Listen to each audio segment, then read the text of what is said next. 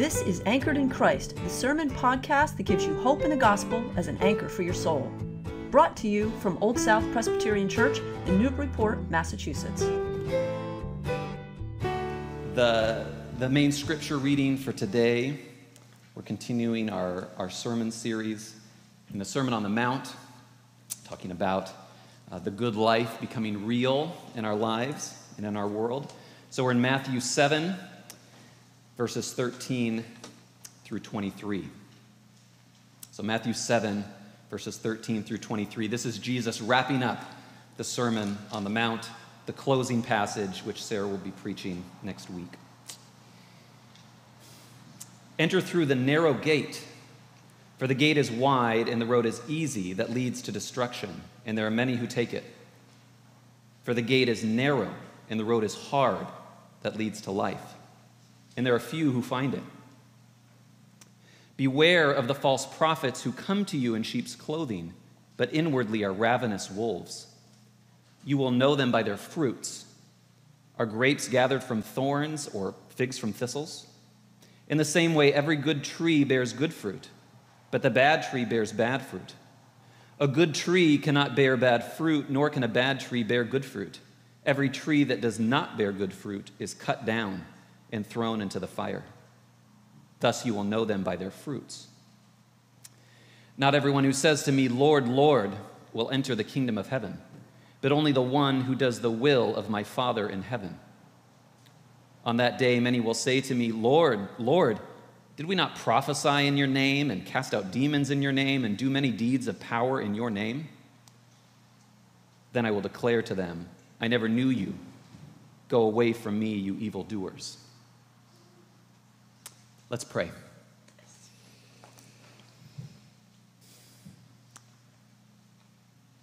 Heavenly Father, this is a good word. It's a hard word, but it's a life-giving word. We know that your word is life-giving to us. I pray that you would send your Spirit, both through my spoken words, into our hearts, to make your life real in our lives, to make your good life real in our lives as individuals, as a community, and in this world. We pray this in the gracious name of Jesus. Amen. Some people will argue that the ends justify the means. And many of us live life this way, where the ends justify the means, or like one NFL coach I heard say, and it wasn't Bill Belichick, although it totally could have been, if you ain't cheating, you ain't winning. Sorry, Patriots fans. I'm from California, so I had to get that in there. But the underlying argument about the ends justifying the means is that it really doesn't matter how you get to where you want to go in life, just as long as you get there. And even deeper, the underlying idea here is that the good life is more about what we get out of life than how we get there. The good life, in this vision, it's completely dependent upon our circumstances. A Super Bowl, a job, a college that you get into, a sports team you make, a house you get into, retirement. The Sermon on the Mount, however, it points us in a different direction. It puts attention on how we walk the journey of this life. So the good life in the Sermon on the Mount, it's found first in how we walk, the path that we walk, in the way that we walk through the very unpredictable life, where our life goals, our circumstances, they're sometimes achieved, they're sometimes not. We've especially learned this during the pandemic. Our circumstances so often are beyond our control. And so the good life in the Sermon on the Mount, it's found as we walk in the way of Jesus. And we leave the ends, we leave the ultimate end in God's hands. So we walk in the way of Jesus. Now, what is this way? What is this way of walking in Jesus? The way of walking in Jesus is walking in self-giving, sacrificial love. It's walking in self-giving, sacrificial love, both in our actions, but first, the vision we get throughout the Bible is that we first receive the self-giving, sacrificial love of God. We first receive that love, and then out of that love, we give out to others around us. It's like that image you find in the Psalms, where the Psalms talk about we're like these trees with our roots reaching down to streams of living water. The streams of living water which we continually live in, it's the grace of God continuing to refresh us and renew us. And out of that refreshing, we give in self-giving, sacrificially loving ways to others around us. And so in this passage, what's happening here is that this vision of the good life that's been building throughout the Sermon on the Mount, which has this idea of a life that's immersed in self-giving, sacrificial love. The Sermon on the Mount has been building and building. We have these kind of two different ways that are laid out before us. One way is a way of self-promotion, self-service, where we use any of the means at our fingertips to promote ourselves. The other way, it's the compassionate way. It's the humble way. It's the way of righteousness, of love, where we leave the ends in God's hands. And so these two visions, they're sort of coming to a head here at the end of the Sermon on the Mount. And we have these two ways that are laid out in all these different passages and in the one that Sarah's going to preach on next week. So we have these two different ways coming to a head, and Jesus is putting before us, which way are you going to go?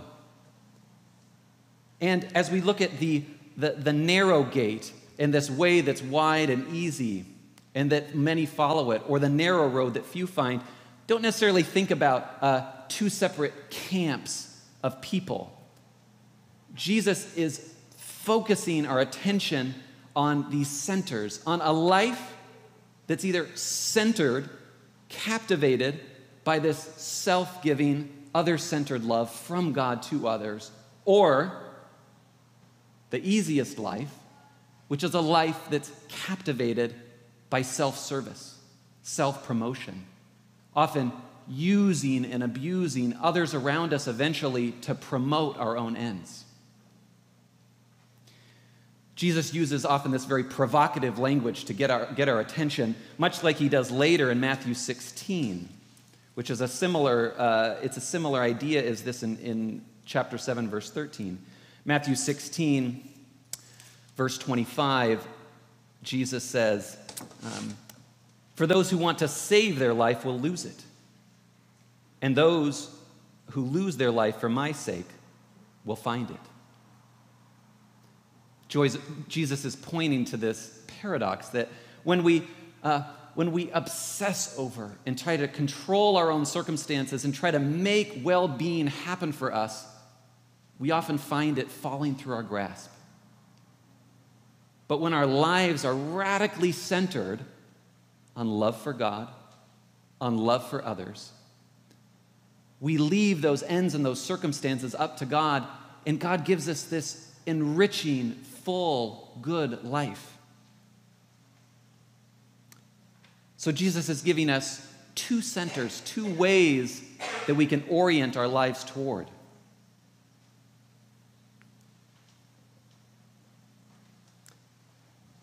This broad way, this easy way that Jesus talks about,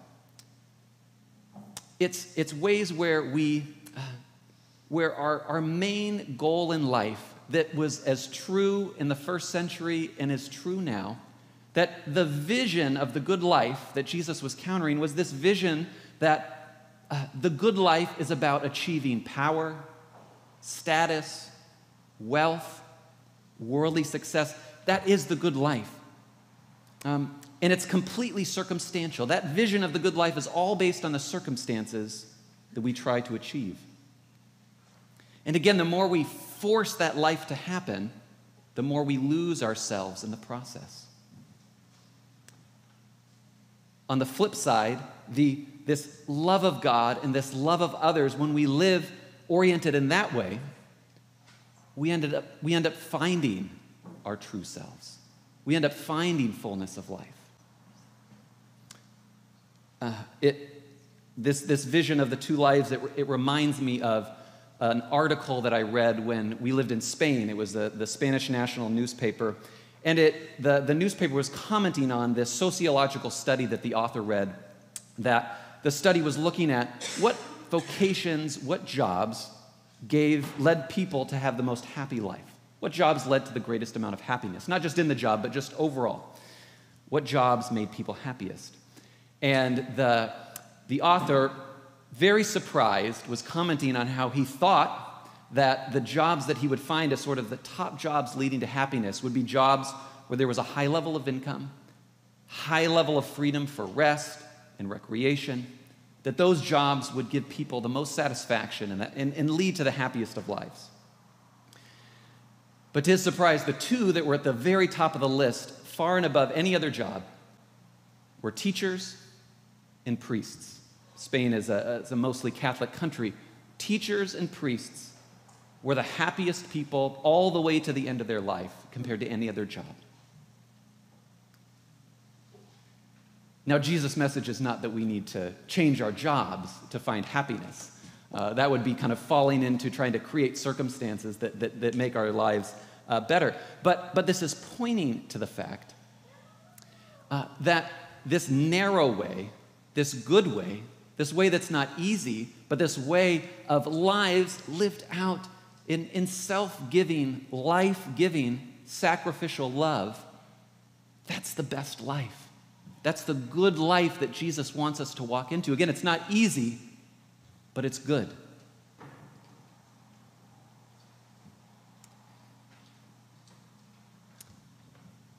Again, when we base our understanding of the good life, or when we try to achieve the good life through our circumstances, or when we wait for circumstances to change to bring us satisfaction and peace, don't we all know that we find that so fleeting? Once you would maybe achieve that position or get into that house or whatever it is that you achieve, that there's good in there, and these are good things, but when you center your life around those things, they never fulfill the promise you think they're going to keep. And also just circumstances are fleeting. The good life that Jesus is calling us into is about living lives of sacrificial love, life-giving presence with others, no matter what circumstances that we find ourselves in. And the good news about this is it doesn't matter how wealthy you are, how powerful you are, where you're at in life, everyone can be called into this way of life. This reminds me of the story of a friend of mine whose name is Marcel Sarabungo. And Marcel, he lives in the eastern part of the Democratic Republic of Congo. He works with the organization I work for. And Marcel was born and raised in the eastern part of Congo, and over his lifetime, the region that he lives in has slowly become the most volatile and one of the most impoverished places in the entire world. It didn't start that way when he was a child. The Rwandan genocide, other civil wars around eastern Congo poured into Congo, and in the late 1990s, Congo had its own civil war. That civil war was somewhat resolved, but in Marcel's region, in the eastern part of Congo where he lives, there's been decade after decade after decade of armed conflict. And he's lived in it for his whole life. When these wars were going on, Marcel was working with an international Christian organization in different countries around his region, Sudan, Uganda, and Congo, and he was supervising the leading of these leading peace and reconciliation committees in towns and villages. And he was supervising people who were doing that. He did that for about 2 decades. A few years ago, he felt God's leading that he needed to leave this supervisor role and focus all that he's learned throughout his life on his own community, on where he's from. And so just recently, he started an initiative called the Tungane Project. And the Tungane in Swahili, it means let us come together, let us unite. And what Marcel does is he goes around to churches and towns and cities and villages. Often churches are the only place where there's still some level of institutional life left in these communities.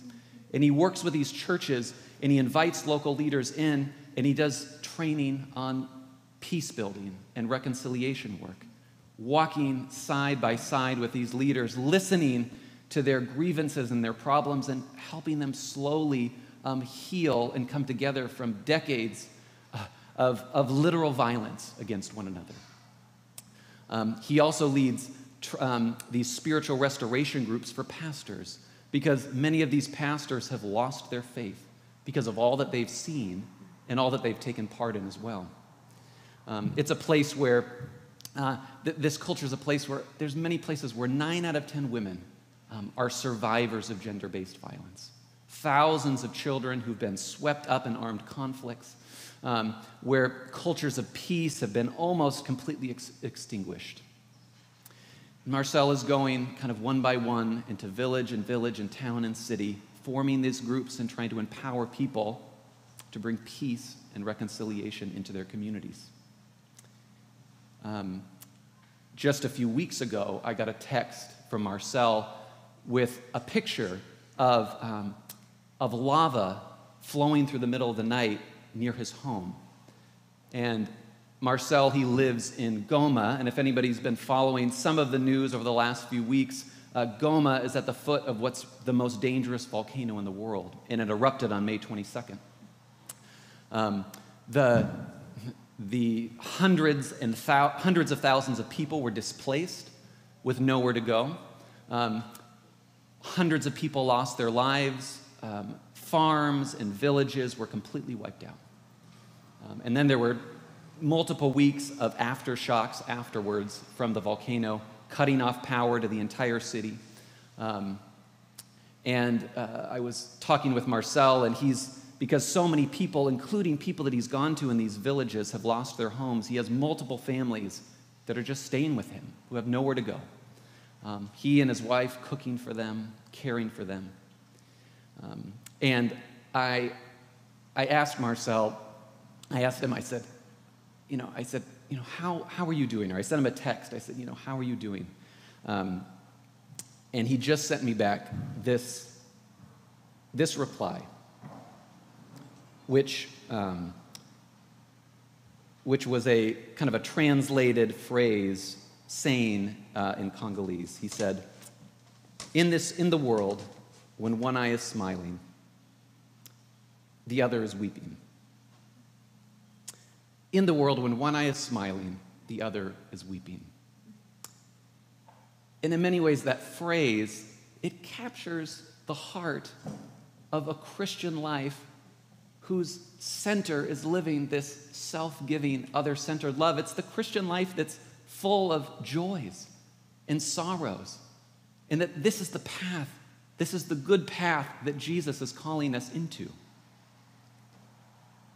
No matter what circumstances we find ourselves in, that we live out this life-giving presence with others. Now, not many of us, nor me, are ever going to achieve the sort of world impact of Marcel's life. And we have to remember that he is just serving where he was born and where he grew up, living out the life of Jesus and letting it take him into circumstances and needs around him. But all of us can live out the quality of life, the quality of love that Marcel showed with other people around him. I was thinking for fathers, or that's my daughter. Thinking a lot about fathers. So thinking of fathers or grandfathers or single moms who have to play the role of mother and father, or mentors and spiritual fathers. What does this life of self-giving, other-centered love look like? Just in your day-to-day interactions. What does this look like? Maybe it's taking time with your teenage child, listening, entering into their problems, not just judging their problems or reacting or trying to immediately fix them, but entering in. Life as a teenager, it's not easy. Do you remember what it was like to be a teenager? It's not easy. So as fathers, entering in, listening, being empathetic, then walking with them, guiding them in the right direction. Not being a parent who's remote and distant, but present. Present, no matter what circumstances come. And what does this look like for us as a church community? To be present in this way with one another. I already see it happening in different ways in our community, but how can we live into this more? In many ways, some of this is we just need to stop, pause, listen to one another, enter into one another's lives. This is part of what it looks like to live these self-giving, other-centered lives where circumstances are out of our control, but we can enter into people's lives no matter where they are.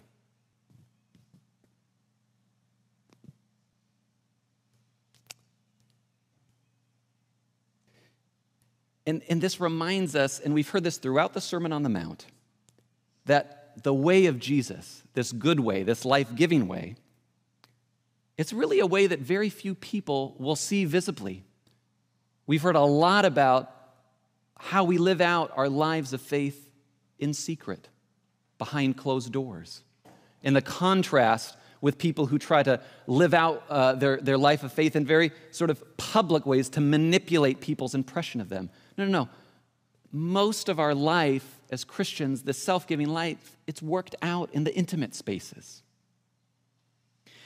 And as we do that, the love of Jesus, the self-giving love of God, as it begins to slowly seep into our lives, we begin to see it begin to change those relationships, change our connections with one another. And as we live out this life behind closed doors, when those larger issues and needs arise, like the need to live lives that promote justice, that promote racial justice in our neighbors and in cities and in the towns that we live in, when we come face to face with the ecological crisis that our world is in right now, we're able to live into those larger issues with that same spirit, that same way of self-giving, sacrificial love. Lives entering in ways where we have love and hope, not being driven by fear.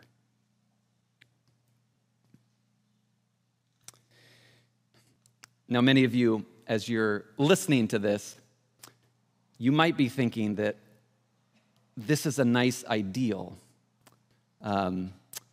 Or you might be thinking that way of self-giving, sacrificial love, that's so far from what goes on in my heart that I don't even know how to enter into that. It seems like somewhat of a fantasy for me.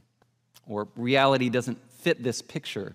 The world doesn't move with lives of self-giving love. It moves more by competition and backbiting, as so much in our own country says right now.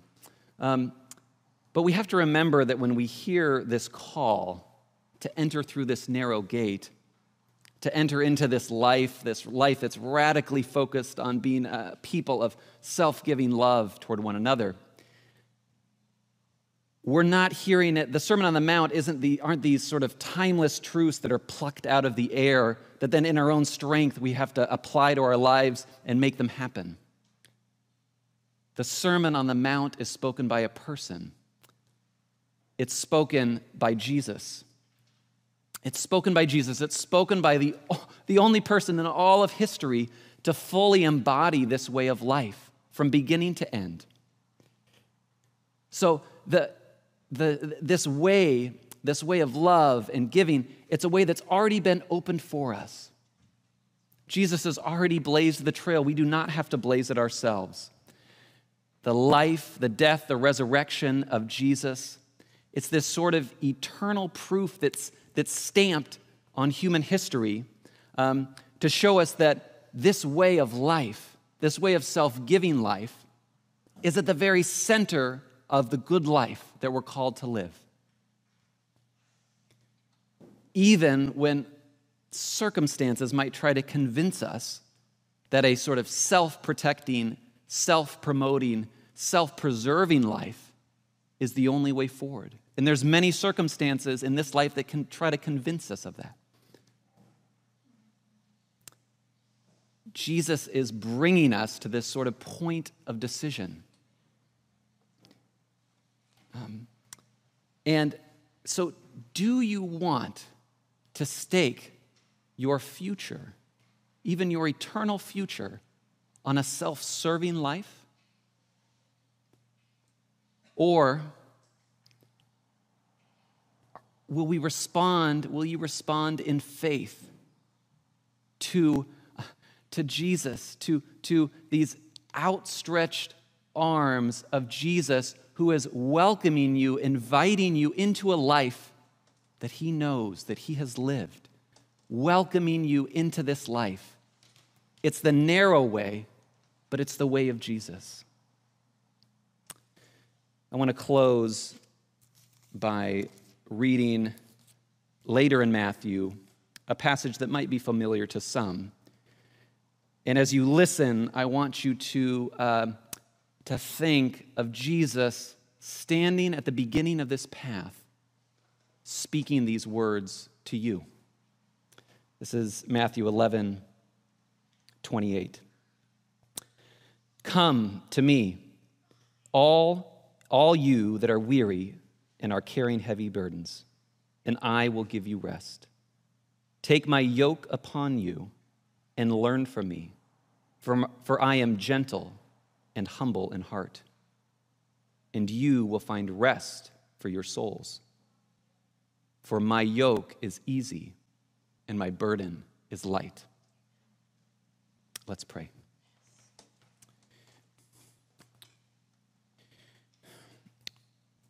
Lord, this is a challenging call, but it's a good call. And it's a call to the only way where true life is found. Life in you, life in the Father, and the Son, and the Holy Spirit. I pray that your Spirit would draw us all deeper into that life.